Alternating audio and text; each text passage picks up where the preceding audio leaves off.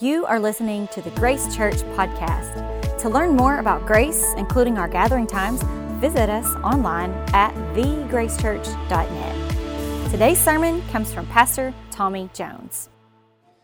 I've been watching this stuff in the Ukraine pretty much nonstop, and maybe many of you are sort of in the same place I am, where it's just, my heart's just been crying out to God, and I've been praying, and there was even a time, Friday or Saturday, where I went to Christy, and I made the mistake of Kinley was in the room, and I was like, I'm getting a plane ticket, I'm going to Ukraine. I was like, I got to do something. Kinley just started freaking out, She made me this little Ukraine bracelet with Dad on it, just because she was trying to do her part too, But it's hard. But I pray that in the midst of this moment, that our hearts are breaking. I pray that we are not a people, and God forbid that this would be a church where we would watch atrocity and not tremble. I prayed to God, this is not a place where we will overlook this, because it hasn't yet affected us personally. Because if that's the church that this is, then God should shut the doors of this church. I pray that this is a place where we will embrace the pain of a hurting world, because this is who we're called to be. And it's hard. It's really hard. To watch this stuff and to not be able to do anything about it. Matter of fact, I and sometimes I'm human, we don't always handle it right. We were having dinner last night, and we were having steak, and my daughter started to complain about the steak. And I was like, wrong time to complain about steak. And no, not this time. Just because we are so incredibly blessed and fortunate in this world.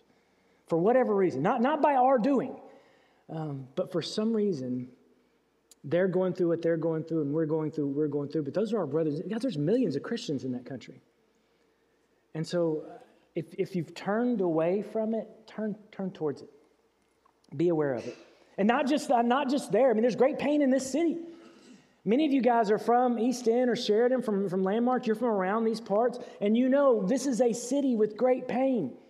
We know it here because we're a magnet for broken people in this church. Thank you, God. But this is a city where there is great pain, and there's poverty, and there's disease, and there's abnormally high rates of suicide and addiction. For the amount of people we have, there is great pain in our communities. There's great division in our communities. If you hadn't seen that over the last 2 years, you're not paying attention. We've got school board meetings of people who go to church with each other, calling each other evil. There's division in this community. Don't get me wrong, there's beauty, and I love it. And I love this place, and this is where God has called me to take my stand. But I take a stand for good, knowing that I do it amongst great pain. And so today we're gonna look at the story of Sodom and Gomorrah. And I know you're like, that's a weird transition for that story. How many of you ever heard that story before? Anyone ever heard the story of Sodom and Gomorrah before? Yeah, I'm willing to bet, even if you didn't grow up in church, you have some level of familiarity with the story of Sodom and Gomorrah. And so my prayer is that today we might see this with new eyes, no matter how many times we've heard this or whatever we've been led to believe about this story, that maybe today we don't see this as the story of what God is against, but we see it as the story of what God is for. And that is that God invites his sons and daughters to partner with him for the purpose of fighting pain. That God wants to use people like us to bring order in a world where there is much chaos. There's a lot of church matrix for how you evaluate the health of your church. And most of those little kind of sites where you evaluate the health of your church sort of boil down to two things of how you evaluate the health of your church. Can anyone guess what they are, by the way? Anyone want to play a little audience participation time? What? Attendance? That's one. What's the second one? Money. That's right. Dollars and noses. That's how you evaluate the effectiveness of your church. And I think there is some truth in that when, if you have a church where people are attending and where giving is good and where you can give back to the community, and we're trying to invest $200,000 in local missions this year. Yeah, those are good things. And so there's good in that. But I think maybe the more I read the Bible and the more I watch the world and the more I think maybe a better evaluation of the health of our church instead of dollars and noses would be how many people in this church are willing to pray extraordinary prayers for things that don't affect them personally. How many people in this church, will this be a church full of people who will pray extraordinary prayers even when the problem is not necessarily theirs? I think that might be a better way to evaluate the health of your church. Because what I've noticed about prayer, and maybe you guys have noticed this, and It's not bad to ask for prayers for yourself on Facebook. I think there's great value in that, even though I think there's almost no value in Facebook. But I think there's great value in that. But what tends to happen with prayer is people don't really care about public prayer until the public prayer actually is something that they're personally passionate about, right? I mean, think about it. Let's say we had a prayer meeting tonight, which, by the way, we're having our covenant gathering tonight. It's going to be awesome. We're going to pray. I know some of you guys are online. You're like, I can't come. That's all right. The covenant gathering should be a demonstration of what's already known. It's a symbol of what's already known. So if you can't make it, but you're here working and you're online, you're doing everything, we get that. The name of this church is Grace. We're not going, you can't come because you didn't come to the gathering. That's not us. But in the midst of these things, there's got to be something about prayer that goes beyond just my own personal needs. But when I see prayer on Facebook, the things we share and the things where it's always like, I need this. So if I was to have a prayer gathering tonight and say, hey guys, show up tonight, we're going to pray for Ukraine. I'm guessing there'd be 40 people here. And I think that's a rather aggressive guess. If I said, show up tonight, we're going to pray for your kid, would you come to that? I think most of us would. Because there's something inside of us that doesn't want to get attached if it's not our problem. But what we see in the Bible, and what we're going to see today with the story of Sodom and Gomorrah, is just because it's not your problem doesn't mean it's not your responsibility, especially when it comes to prayer. That God actually invites his people into prayer in a way that goes beyond just asking God for what you need. And so today, let's look at Sodom and Gomorrah with new eyes. Genesis 18, we're going to open up. All right, so if you got your Bible, go to Genesis 18. We're going to read a lot of Scripture today, so if you didn't come for Scripture, you're going to be disappointed. But God has invited Abraham into this big thing where God is going to bless the world through Abraham, right? And Abraham has been a failure. Y'all remember what he's done? He's offered his wife to some other men, and then his wife basically offered him another woman. It's just a disaster as far as marriage goes.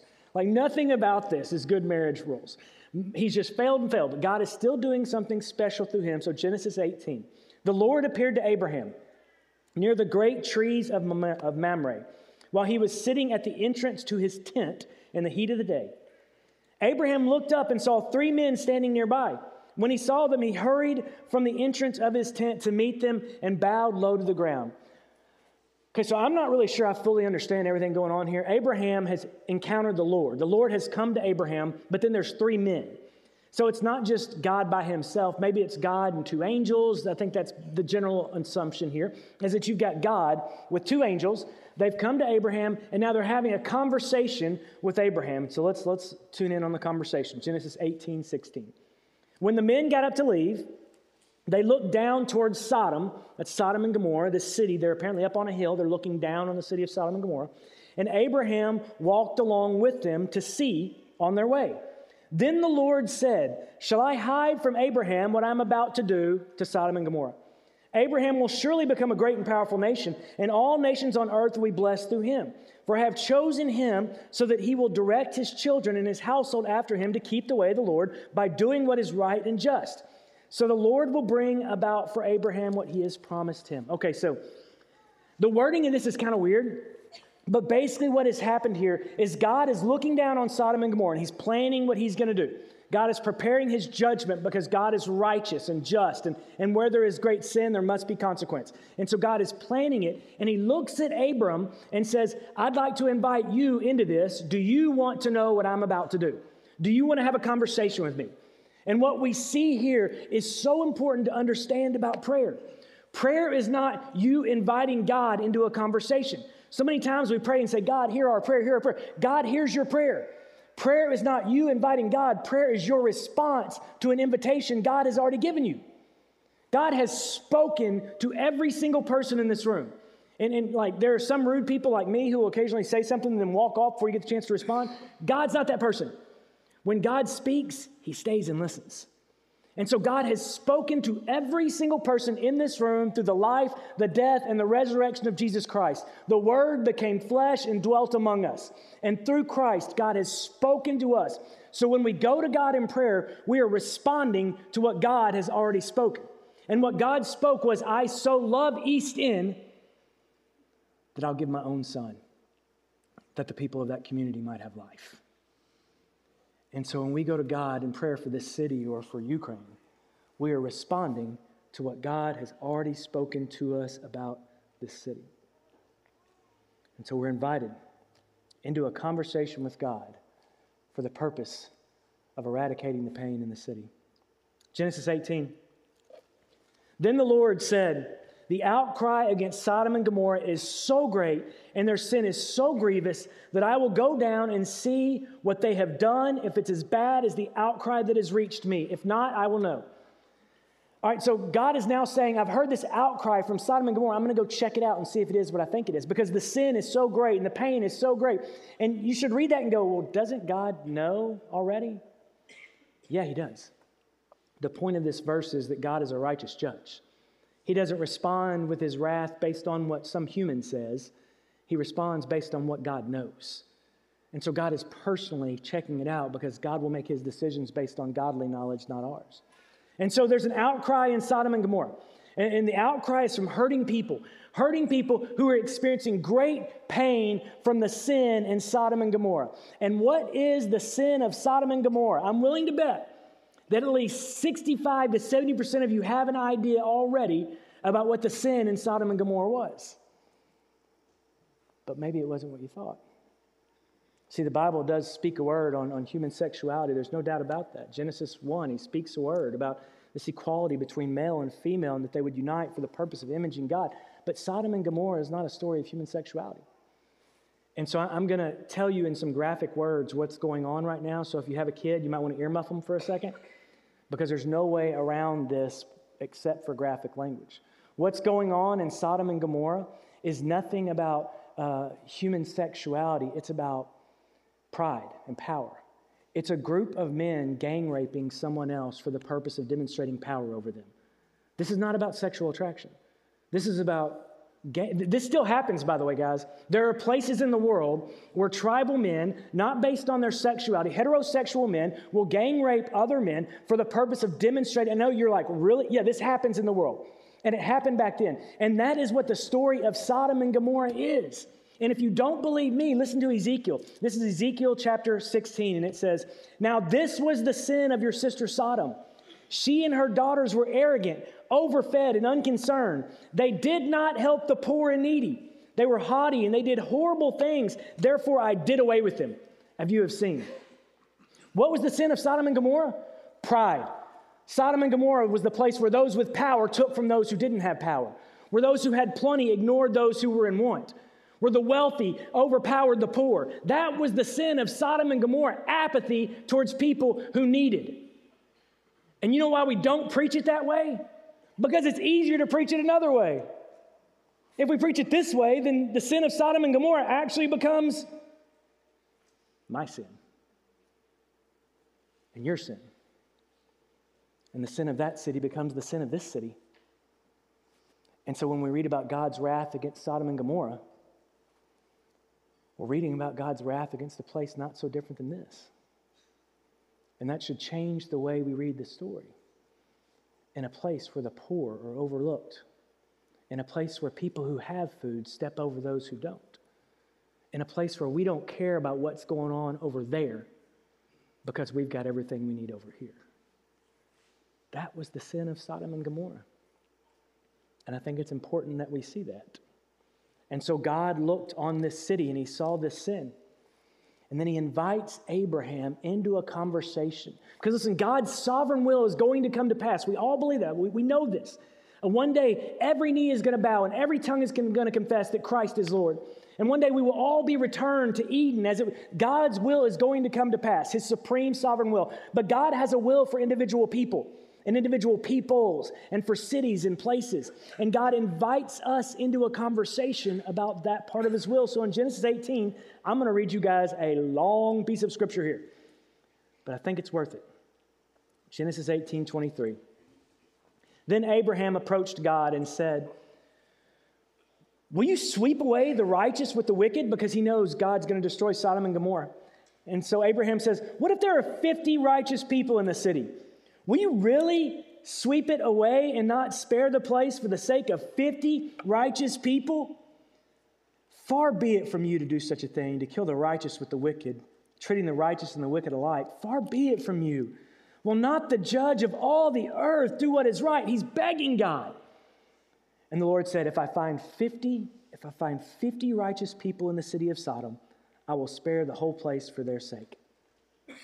Then Abram spoke up again and said, now that I have been so bold as to speak to God, listen, for I am nothing but dust and ashes. But what if the number of righteous people is less than 50? We destroy the whole city for a lack of 5 people? Say, I found 45. I will not destroy it, God says. Abraham speaks to him again and says, well, what if only 40? He's bargaining with God. What if only 40 people are found there? For the sake of 40, I will not do it. Then Abraham says, listen, may the Lord not be angry, but let me speak. What if only 30 people can be found?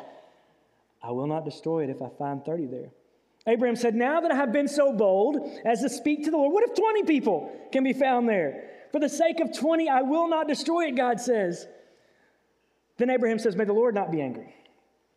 Let me speak just once more. What if I can find 10? For the sake of 10, I will not destroy it, God says. When the Lord had finished speaking with Abraham, he left, and Abraham returned home. All right, so they're having this conversation, and first off, who is Abraham praying for when he goes to God? God's about to destroy a city. There's about to be wrath. Who is Abraham praying for? The whole city.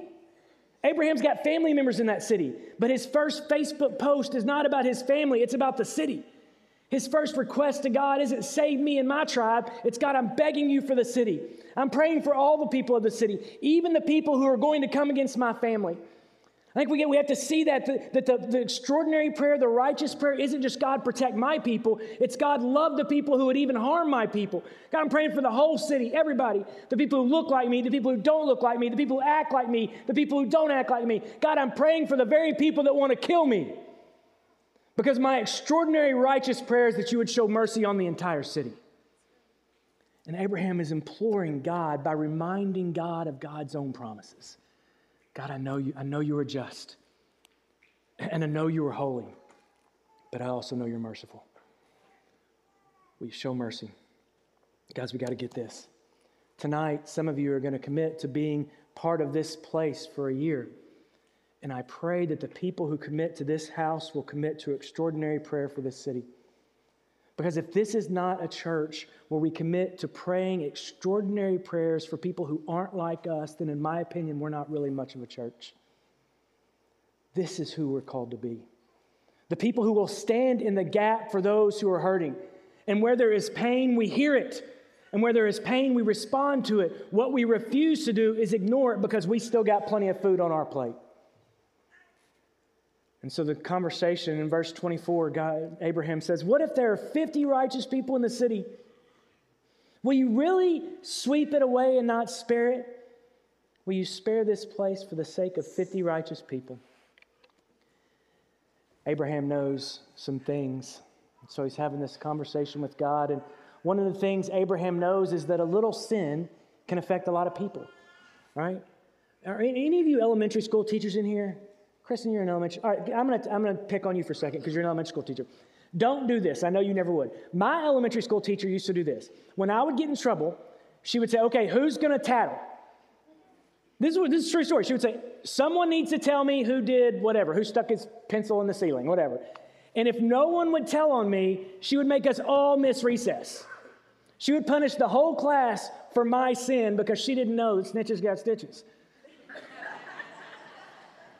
The whole class would get punished for my sin. And it used to drive me nuts. But that's what she knew.